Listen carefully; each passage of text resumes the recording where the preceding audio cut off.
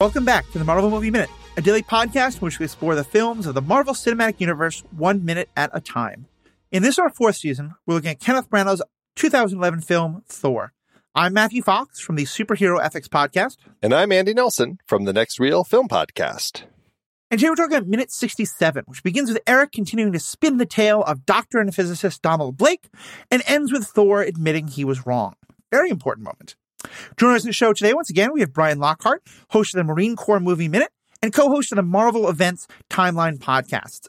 We heard about the Marine Movie Minute. What's the Marvel Events Timeline? Kind of talk about what's been your interest in Marvel itself. Well, I've been a comic guy since I was a kid. I was always into Superman, Spider-Man. I watched all the multimedia stuff as a kid, and then I got into comics big time by the time I was in probably middle school.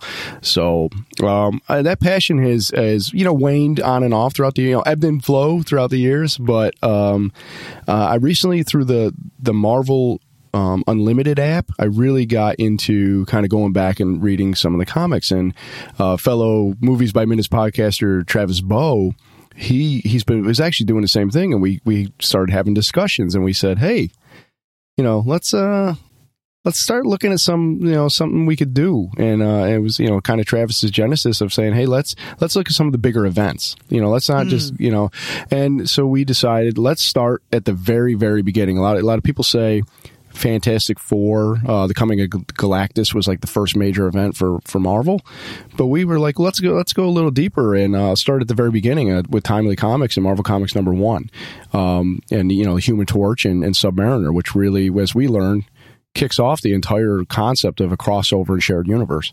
So we're starting from the very beginning in the 30s, and we're going through Marvel. Awesome. Well, definitely something worth checking out. We'll get to hear more about your thoughts on the comic book and cinematic presentation of Thor just after this.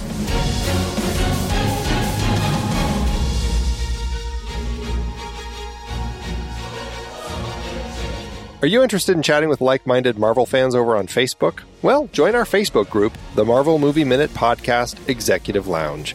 Just go to truestory.fm/Marvel Movie Minute and click on the link for the social of your choice.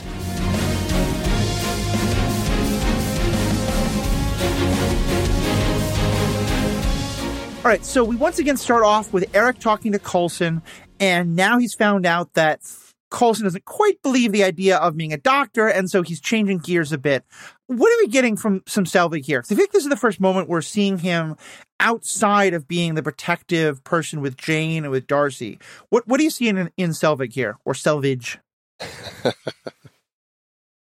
The way that he's pivoting here is great. Like right at the start of the minute, like he's a quick thinker. He's not a great liar, which makes it all the more funny. But he just keeps spinning it, and that when he hits, he's a wonderful man. He's a man in pain.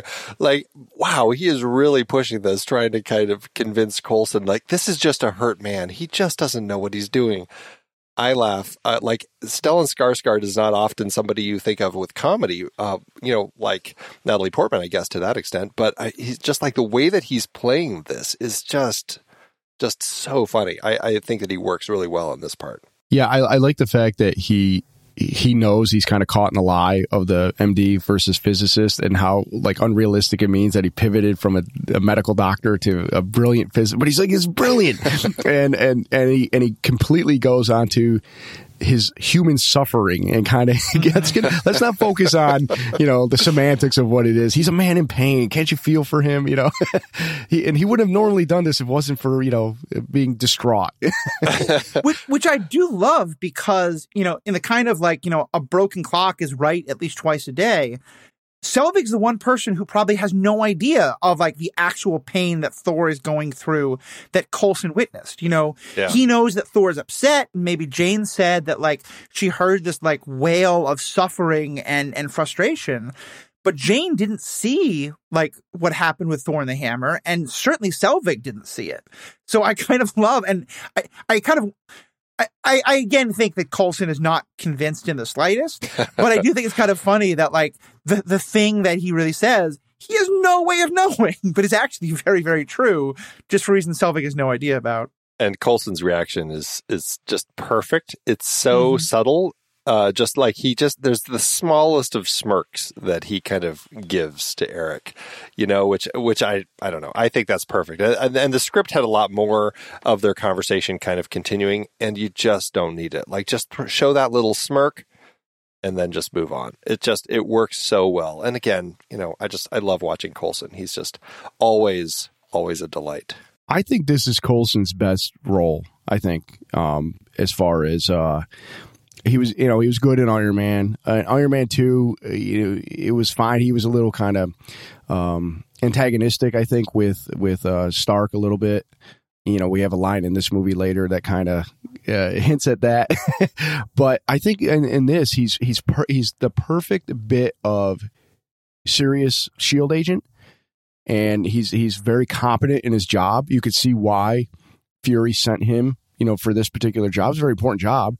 But also, he has a little bit that, like you said, those little looks, these little smirks, these little, like, I am not buying this, but I'm going to let this play out. And it's subtle and it's really good. Yeah, I definitely agree with that. We talked earlier in the episodes a couple months ago now, about how this movie is kind of a transition for S.H.I.E.L.D. and that we've seen them be powerful, but at least in Tony's eyes, they were always kind of Keystone Cops, and here I feel like you're really starting to understand that, Coulson is a very, very fuzzy, soft velvet glove, but there's a lot of steel in the fist that is underneath that, that they have a lot of power. They have a lot of knowledge. They're not able to just get led around by the nose by someone like Selvig, which you might have thought after the first Iron Man, those two Iron Man movies. Well, and it's interesting that, as we learned, this was originally written to be Nick Fury throughout the film, and it was just because Samuel L. Jackson wasn't available to be in it that they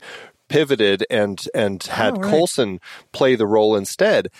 But I find that it works so well for Coulson, and it gives Coulson the gravitas that he kind of needed at some point as this character. And I think that really set him up for kind of like moving forward. And I'm glad that it ended up being him, and it gave us more of kind of the Coulson that I had wanted up to that point. Yeah, I think that's a better choice. Nick Fury being here wouldn't make a lot of sense. Nick Fury is the guy that sends somebody like Coulson to go do this type of job. He's, it's kind of like if nobody's looking at the bigger picture, if you're just looking at the minutia, who's looking at the bigger picture? Well, Fury is the guy looking at the bigger picture. Yeah. Coulson's the guy who goes and sends out and does stuff as well as other S.H.I.E.L.D. agents. Yeah, I think you need Coulson because I try not to use too much Harry Potter metaphors anymore, given the direction the author has gone. But I think that, like, to me, when I look at Coulson and Fury is Slytherin, Coulson is Gryffindor. Coulson, like, to me, something that makes those scenes where, to be honest, the S.H.I.E.L.D. agents are acting like jackbooted thugs, and they're just taking all the materials from Jane's laboratory and all that.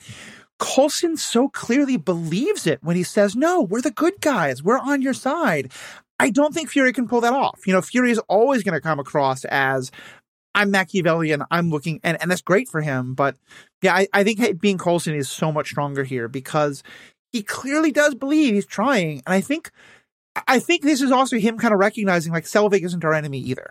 Selvig is messing around with things he doesn't understand. And so I want to watch him, but he doesn't see Selvig as a threat. He just sees Selvig as kind of an idiot who he's going to use to get more access. Which I guess is why, Andy, you pointed this out, he lets Selvig walk right into their command center with all the sensitive stuff everywhere. Yeah. Where was the thinking there? That was such a strange thing to see. That, I mean, I love the way that Selvig comes in. Oh, Donnie, there you are. Like, the way he's, again, just delivering his lines. It's just so perfect. But yeah, he had to walk through the command center to get to the holding cell. And it's like, there's all sorts of information on the screens that I can't imagine they want him seeing. There's papers lying about.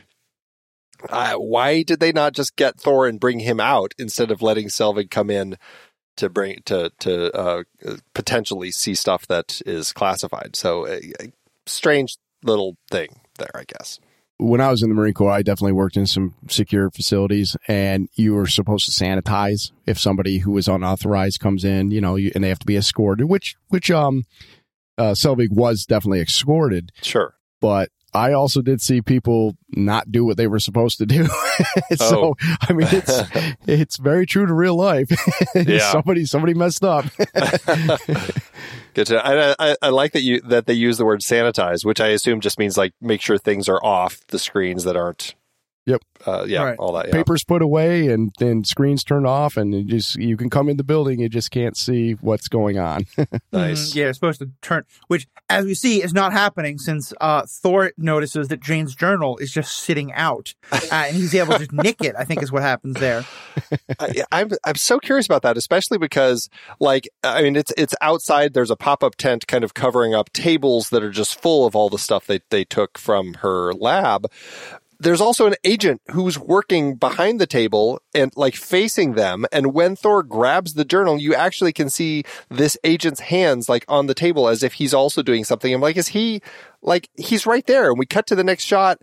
He's like practically staring at them. Like, did he not see Thor take this journal? It's like, it's such a strange bit of staging. It's like, why would they put that person there? Because it makes it feel like he would have seen this. I don't know. It's one of those things where, like, when you look at it too much, it's like, maybe they shouldn't have dropped that extra right there. I have a theory, but Brian, what do you think on this? Well, I was just going to say, I think he just had tunnel vision. He was just super into his job, and he was. but the one thing that actually stood out to me about that whole situation was this journal it's a paper journal. It's a book, and it's just out in the open. It was just pouring rain a few minutes ago. Like they didn't try to protect it. They didn't put it inside. It could have gotten soaked, all that paperwork. The in the rain point is definitely true. I think, though, because especially the other question that comes up is why, if Coulson clearly doesn't believe this, why is he letting him walk away? And I think, as we've said, and we will find out later, even in this minute itself, is that it's because Coulson wants to, is kind of like, let the Millennium Falcon fly away so we can follow them to the Rebel base. Here, it's a little bit less intimidating like that, but S.H.I.E.L.D., I think, is established. They're very happy to let other people do the science for them and then kind of swoop in. And I think it's intentional. I think that the extra is there to show that clearly they could stop this. They know this is happening. They want Jane to get the journal back because they want Jane and Selvig and Thor to continue this research. Because they're like, well, we're S.H.I.E.L.D. agents. They're going to be able to research it better than we can. But then we can go back and take all their stuff again once they figure out the stuff that we haven't figured out yet either. That's definitely an interesting kind of way of approaching it. And that, I like that line of thinking because it does kind of lead to the fact that, especially the way that the next line plays, because that's such a joke. When as soon as Thor does that, you have Coulson saying, Dr. Selvig, as if, we just busted you, come back. But that's not actually what he says. He says, just keep him away from the bars. So, yeah, I mean, it very likely is because, I mean, yeah, Coulson is also standing right behind them, watching them walk away. So it's entirely possible that he also saw Thor take this journal. So, yeah, I think your point is probably very, very valid and kind of the likely solution here. And then there is that great line of, don't take him to the bars. Of course I won't. Where are we going? To get a drink? Which is interesting then because in the movie Eternals just came out and there's been quite an uproar over the fact that there are two adults doing things that adults do when they have strong feelings about each other in a very, PG-13 kind of way. It's not very explicit by any means. But it's literally only the second sex scene that's ever happened in an MCU movie. The only reason I'm bringing this up is because we are now in a bar that is, for all intents and purposes in the movie, a bar. But I thought it's interesting because it's actually being shot in a strip club. And generally you think a movie is going to try everything they can do to get a strip club scene into the movie. That was certainly the TNA of the 80s and 90s of the movies that I grew up with. I don't remember a movie where they shoot in a strip club but try to make it not look like a strip club. That's a decision that I'm not quite sure is what's happening here. It probably happens a lot more than you realize, honestly. I think in the world of location shooting, it's probably just who's closed during the hours that we need to film. And it's easy to just, it looks enough like a bar. We can stage it. We can do what we want. And so I think that there's a lot of that in this. And so, yeah, I think that there probably are a lot of bar scenes that you've seen throughout movies and TV shows that happen in strip clubs that you just don't even realize were filmed in a strip club because, you know, they don't have the same hours. And so it made it easier for them to shoot this one here. But yeah, this is a strip club called Cheeks in Santa Fe, New Mexico. Cheeks, now, if you look on Google Maps, it says Cheeks Sports Bar and Grill, but you look it up online, it still looks like a topless bar. So it definitely kind of, is just one of these places that just is right there in downtown Santa Fe. And my guess is because this wasn't something that, I mean, this sort of thing is something they could have very easily filmed back when they were in LA on one of the sound stages in some bar set that's already been made. My guess is that they probably had this as often they'll do like as kind of a backup location that they can just grab, like if they're intended to be filming some exteriors and it happens to be raining, they can very easily just change the schedule and go, okay, well, we're going to flip-flop the schedule. We're going to shoot this bar scene today because it's interiors and we don't have to worry about the rain, and we'll come back and do that rain scene another day. Interesting. Yeah. I never think that, but yeah, that makes total sense. Right. Yep. One of those things. All my theories about the Purian MCU being shut down by actual movie-making realities, but, there we go. And so a Foo Fighters song is playing, Walk, which I'm glad to have someone point out because I'm an old man who has no idea what the Foo Fighters music is. I know that they are the former Nirvana, but that's all I know about them. But yeah, is there significance to that song specifically, Andy? Oh, I don't know. It's the song. Well, I mean, it's the song "Walk." The music video is very interesting because it's very much a spin on Joel Schumacher's movie "Falling Down." Michael Douglas. Yeah, Michael Douglas. Yeah, I mean, from scene to scene, like he starts in traffic, he gets out, and he frustratedly walks, and it's like goes to the fast food place, like over and over. It's like that stuff, which is odd because that movie was like a full decade beforehand. So I'm not exactly sure why. But what I love about the lyrics is learning to walk again, and I just can't help but feel like there's something about that about Thor in this particular point where he's like been broken in so many ways, and yeah, he really is now having to learn to walk again, metaphorically, and figure out his new place now that he's here on Midgard. So. Well, not only on Midgard, but he's immortal now. Like, right. So yeah. He's literally learning a whole new life. So yeah, it makes sense. It makes sense. Yeah. Especially because so much of this movie till now, it's not that he just became that. It's that he spent this whole movie denying that, thinking he could fight his way out of the hospital and not understanding why the taser worked and then the shot worked and all that stuff. So.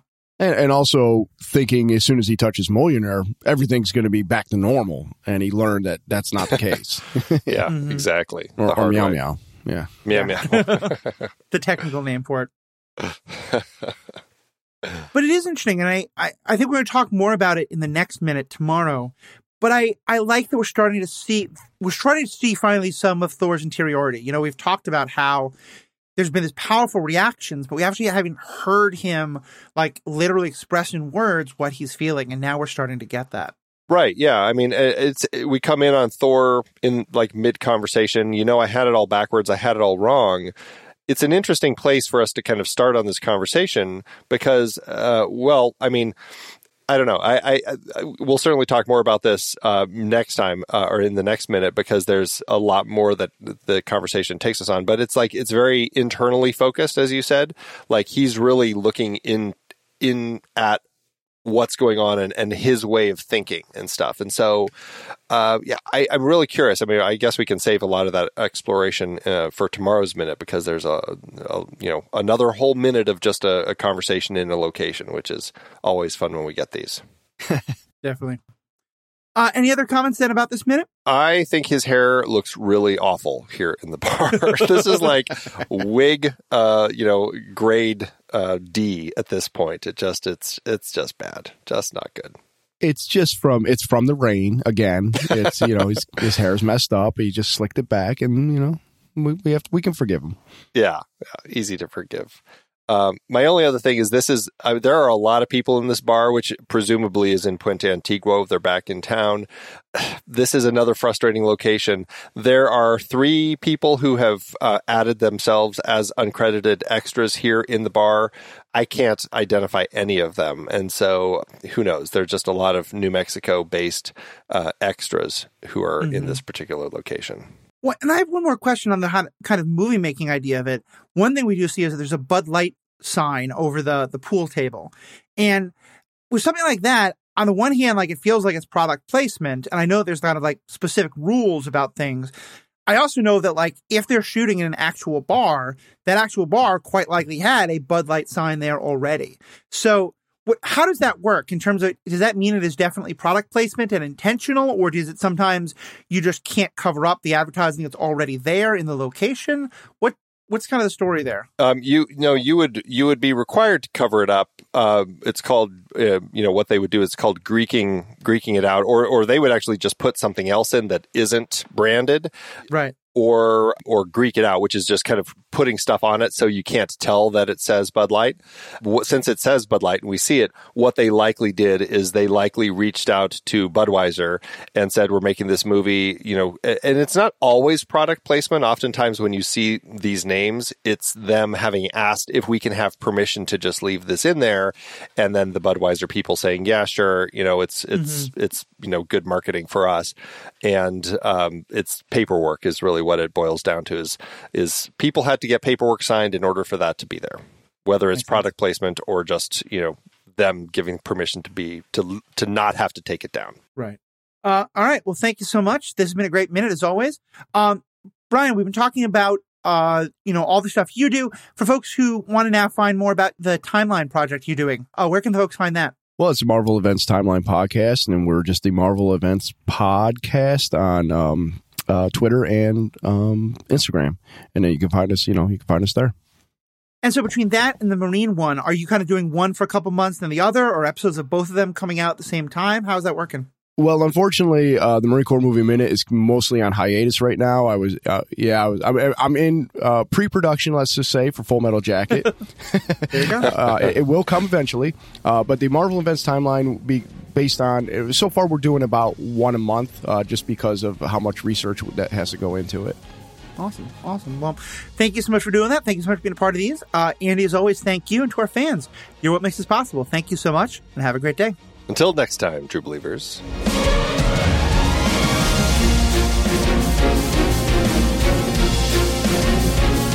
Marvel Movie Minute is a production of True Story FM, engineering by Andy Nelson. This season's music is One Last Ride by Martin Puringer. Find the show at truestory.fm, and if your podcast app allows ratings and reviews, consider doing that for this show.